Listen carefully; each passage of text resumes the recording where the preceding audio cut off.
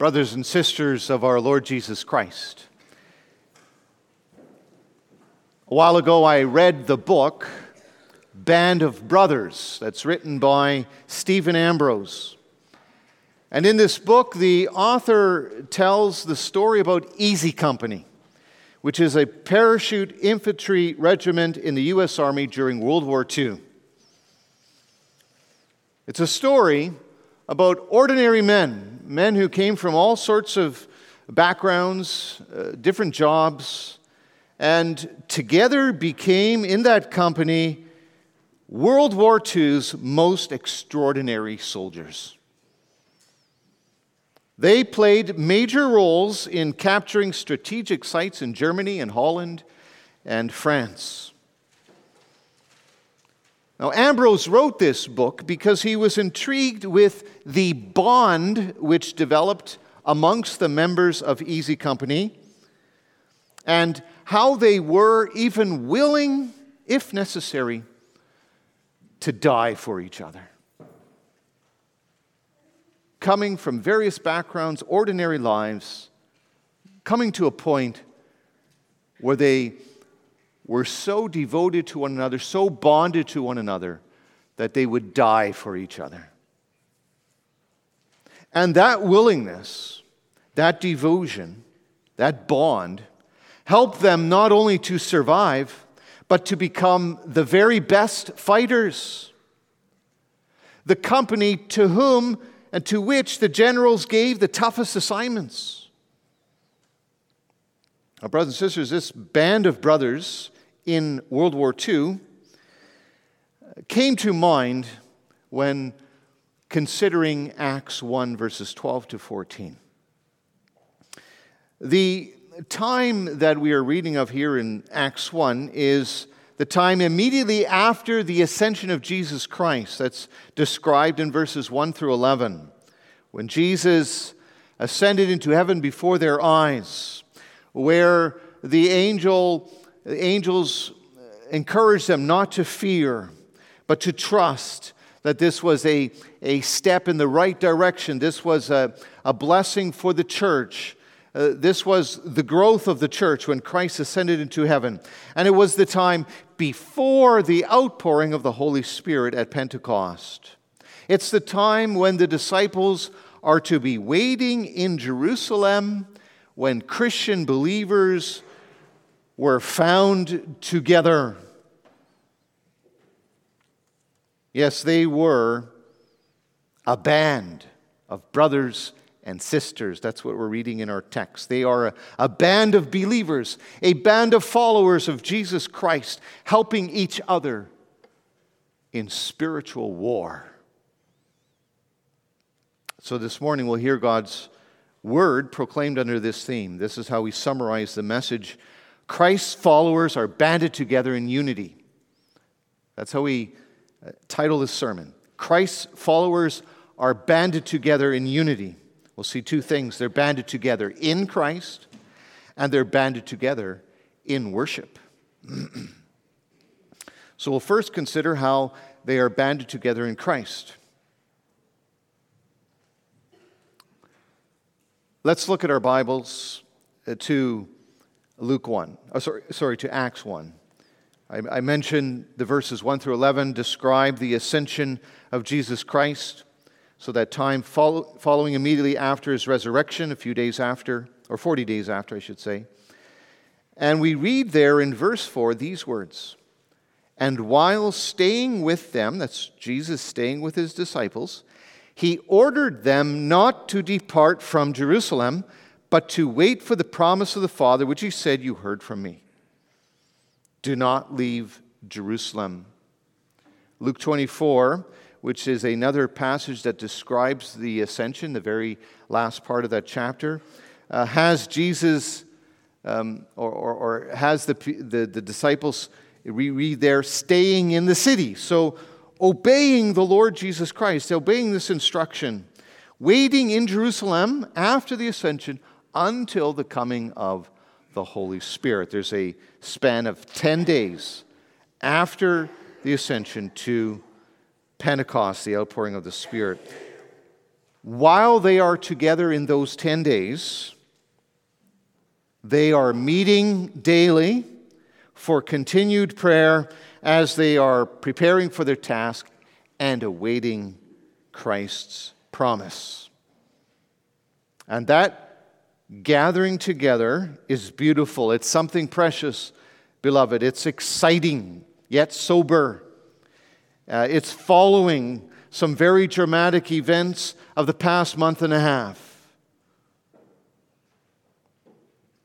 These are the followers of the risen and ascended Lord Jesus Christ sticking together in the very heart of hostile territory.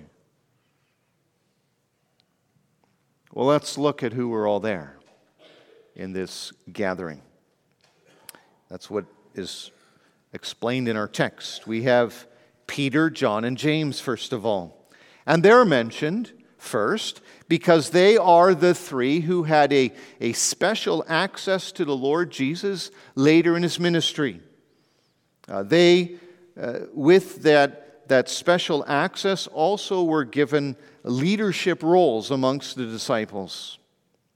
Then there's mentioned Andrew and Philip, Thomas and Bartholomew, Matthew, and then James. So it says son of Alphaeus there, because to distinguish from the other James.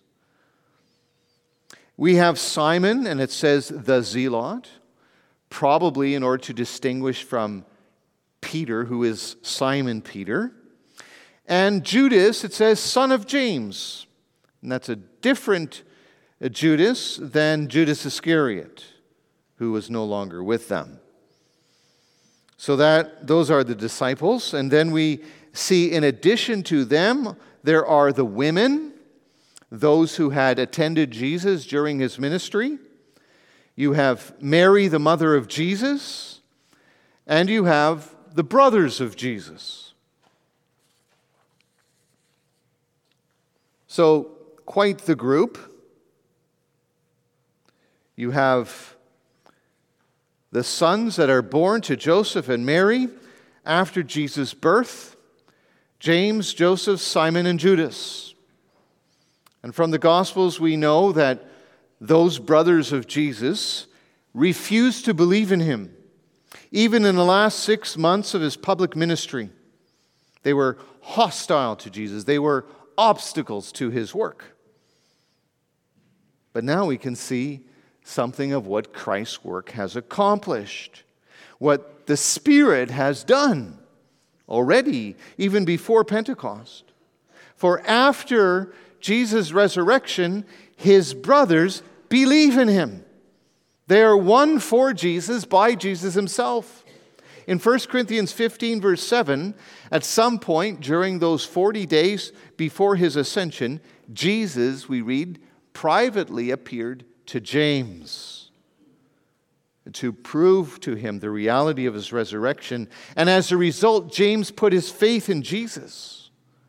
Later, this same James, the brother of Jesus, became the head of Jerusalem, the Jerusalem church, Acts 15, and wrote a letter by the inspiration of the Holy Spirit, included in Scripture, to dispersed Christians. We have the book of James in our Bibles. That's attributed to the brother of Jesus, the half-brother of Jesus. And Josephus, who is a Jewish historian, records in his history that this same James was stoned to death for his faith. So it's a remarkable thing, brothers and sisters, this group together, Jesus' brothers, some of the women. Included among those women is likely a woman who was a prostitute at one time, another who had 7 demons that had been expelled, and then you have the disciples.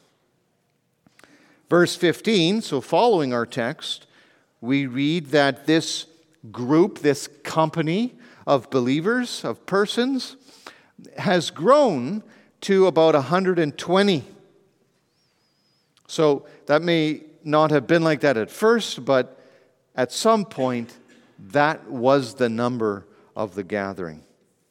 And you can imagine, beloved, with that kind of gathering and with that kind of group of people, with their various backgrounds and various issues, you could say, that there would have been some potential for division amongst this assembly of people.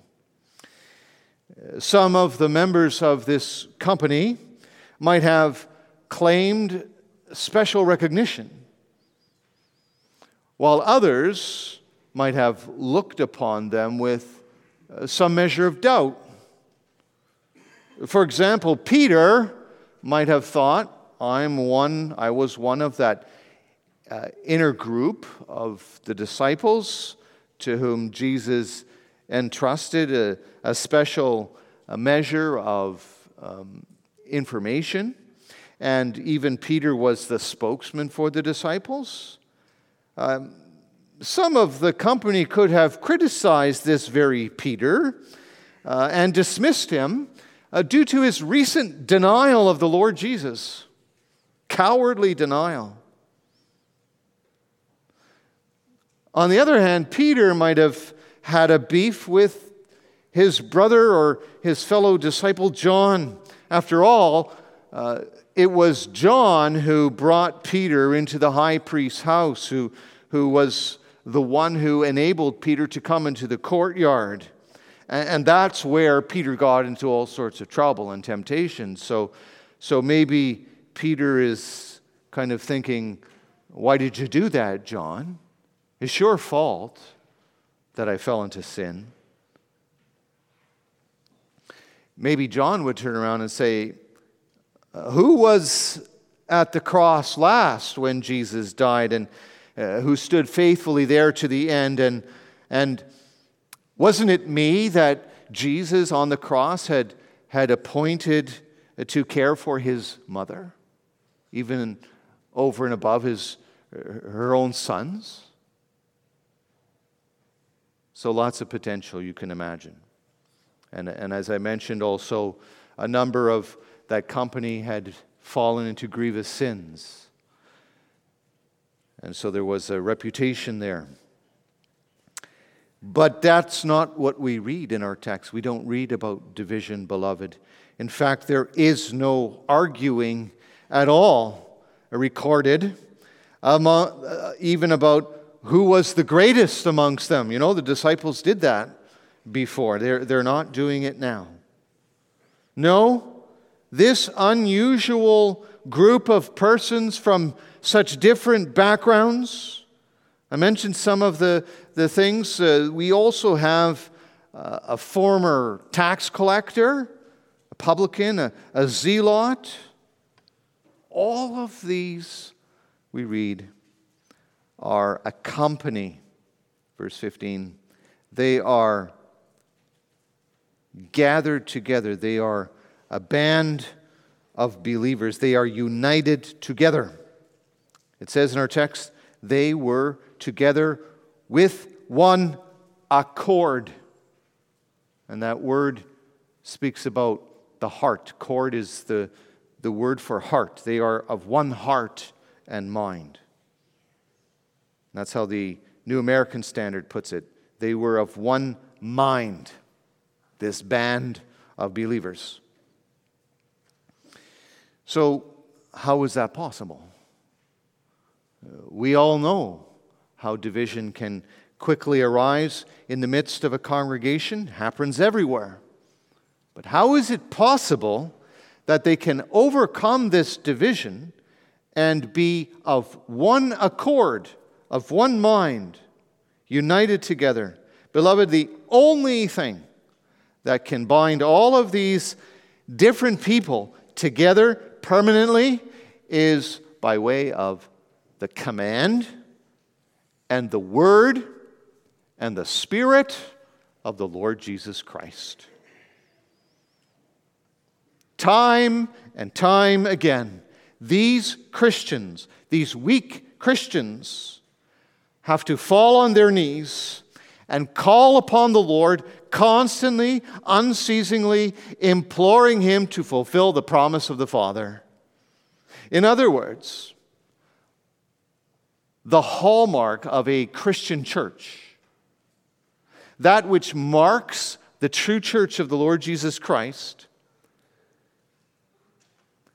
of being united in Christ, is that it enjoys and celebrates forgiveness and reconciliation with God and with one another. You see, nothing expresses more the power of the Lord Jesus Christ than when His church, His body, lives in unity and reconciliation. When it is willing and seeking to forgive as God in Christ forgives. And this we have to remember constantly.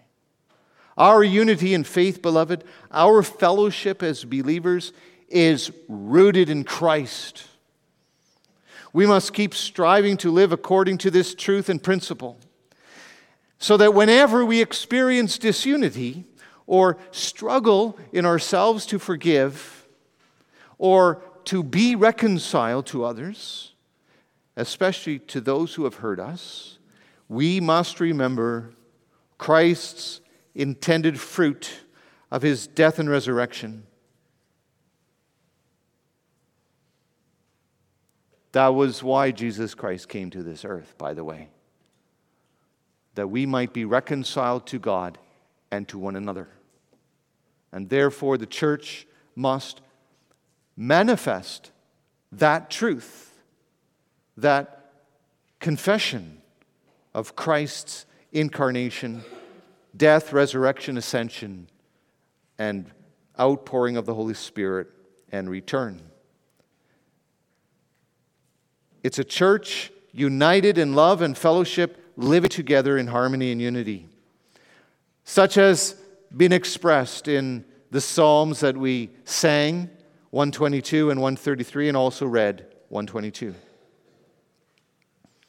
We are delighted, like the psalmist, having made that long journey, having entered into the gates of Jerusalem, probably later in the evening, and so had gone to sleep in a hotel or a resting place, and then in the morning that his friend said, "Let's go. Let's now go to the house of the Lord." With that delight, we seek to be united in love and fellowship.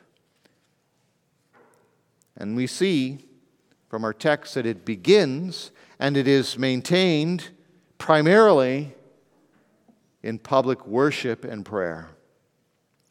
So that brings us to our second point, that those banded in Christ, banded together in unity, are also banded together in worship.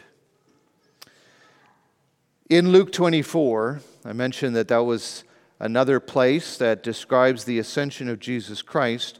We read in verse 53, the last verse, these words. But I'll first read starting at verse 50. He led them out, that's Jesus led them out as far as Bethany, and lifting up His hands, He blessed them. And while He blessed them, He parted from them and was carried up into heaven.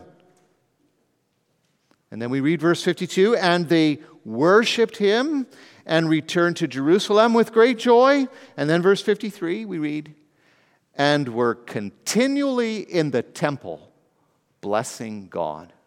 They were continually in the temple blessing God.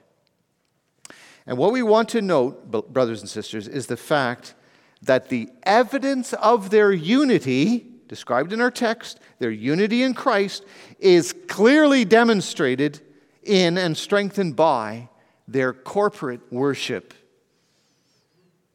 That's what our text is. God's people together in worship. And that biblical worship consists of two main components that reflect the covenant dialogue between God and reconciled mankind. And that is this. First of all, God speaks to us through His Word and Spirit.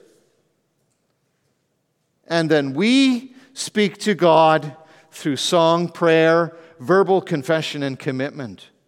Those are the two main components of worship, which is a conversation with God as God's people. God speaks to us, we speak to God. And our side of that covenant dialogue is described in our text how? All these with one accord were devoting themselves to prayer. Prayer. That's how the worship is described here. Beloved, if the Holy Spirit is the divine gift of Jesus Christ that empowers and guides His church, then the corresponding human attitude toward God is prayer. As the church prays, it receives the Spirit. As the church receives the Spirit, it prays. At the outset, the author is emphasizing that the disciples spent their time of waiting for the Spirit in an attitude of continuous, united prayer. And that is a fundamental characteristic of the church, of the apostles, of the early Christians. We see it also after Pentecost. In chapter 2 of Acts, we read in verse 42 about the fellowship of the church, of the believers, that was continuing to grow. It says in verse 41 that added to that on that day of Pentecost to the church were about 3,000 souls. What were those 3,000 souls plus the earlier gathering doing? Verse 42, they devoted themselves to the apostles' teaching and the fellowship, to the breaking of bread and the prayers.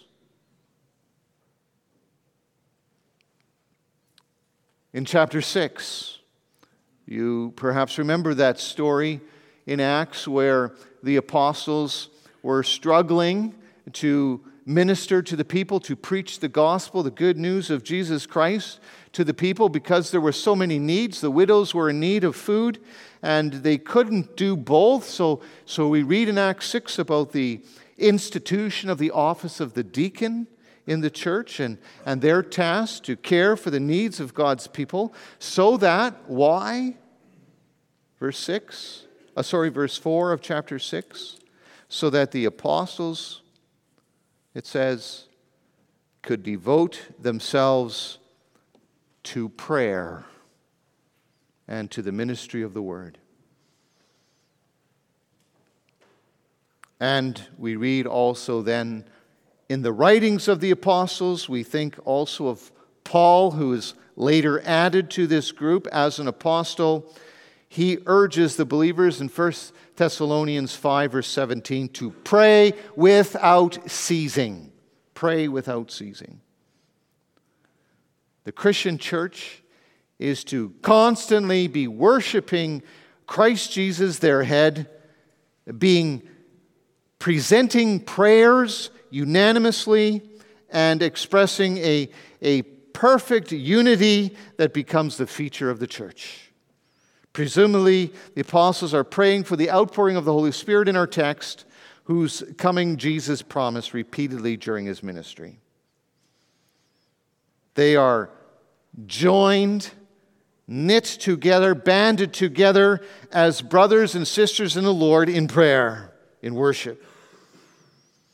And what's so interesting here is the fundamental, visible change in the worship of God's people from the Old Testament.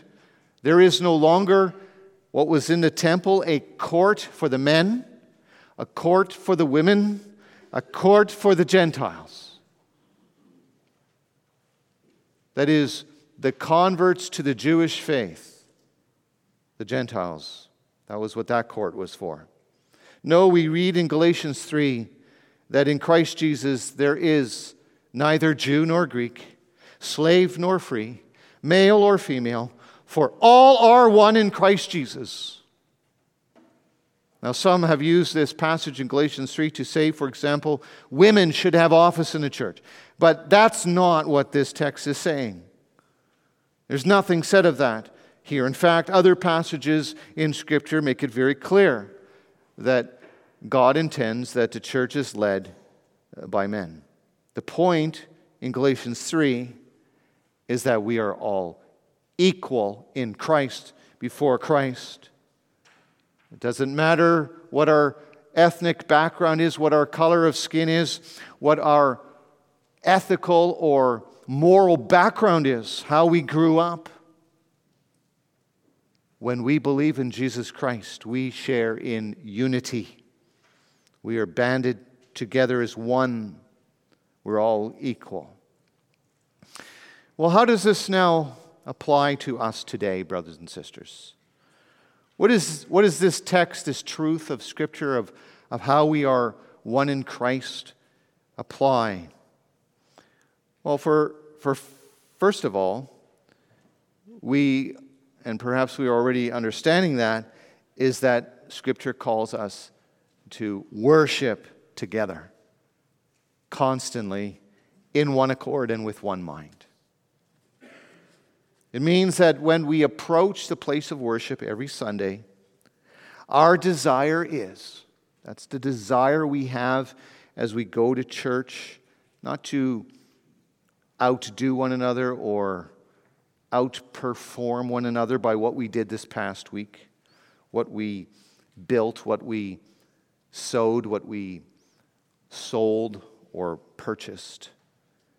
No, our desire as we come to church on Sunday is to be comforted together in the gospel of Jesus Christ. We are very intentional as we come to church on Sunday to have fellowship with one another. You see, church is not something we do so that when it's over, we can go home and we can get on with our lives.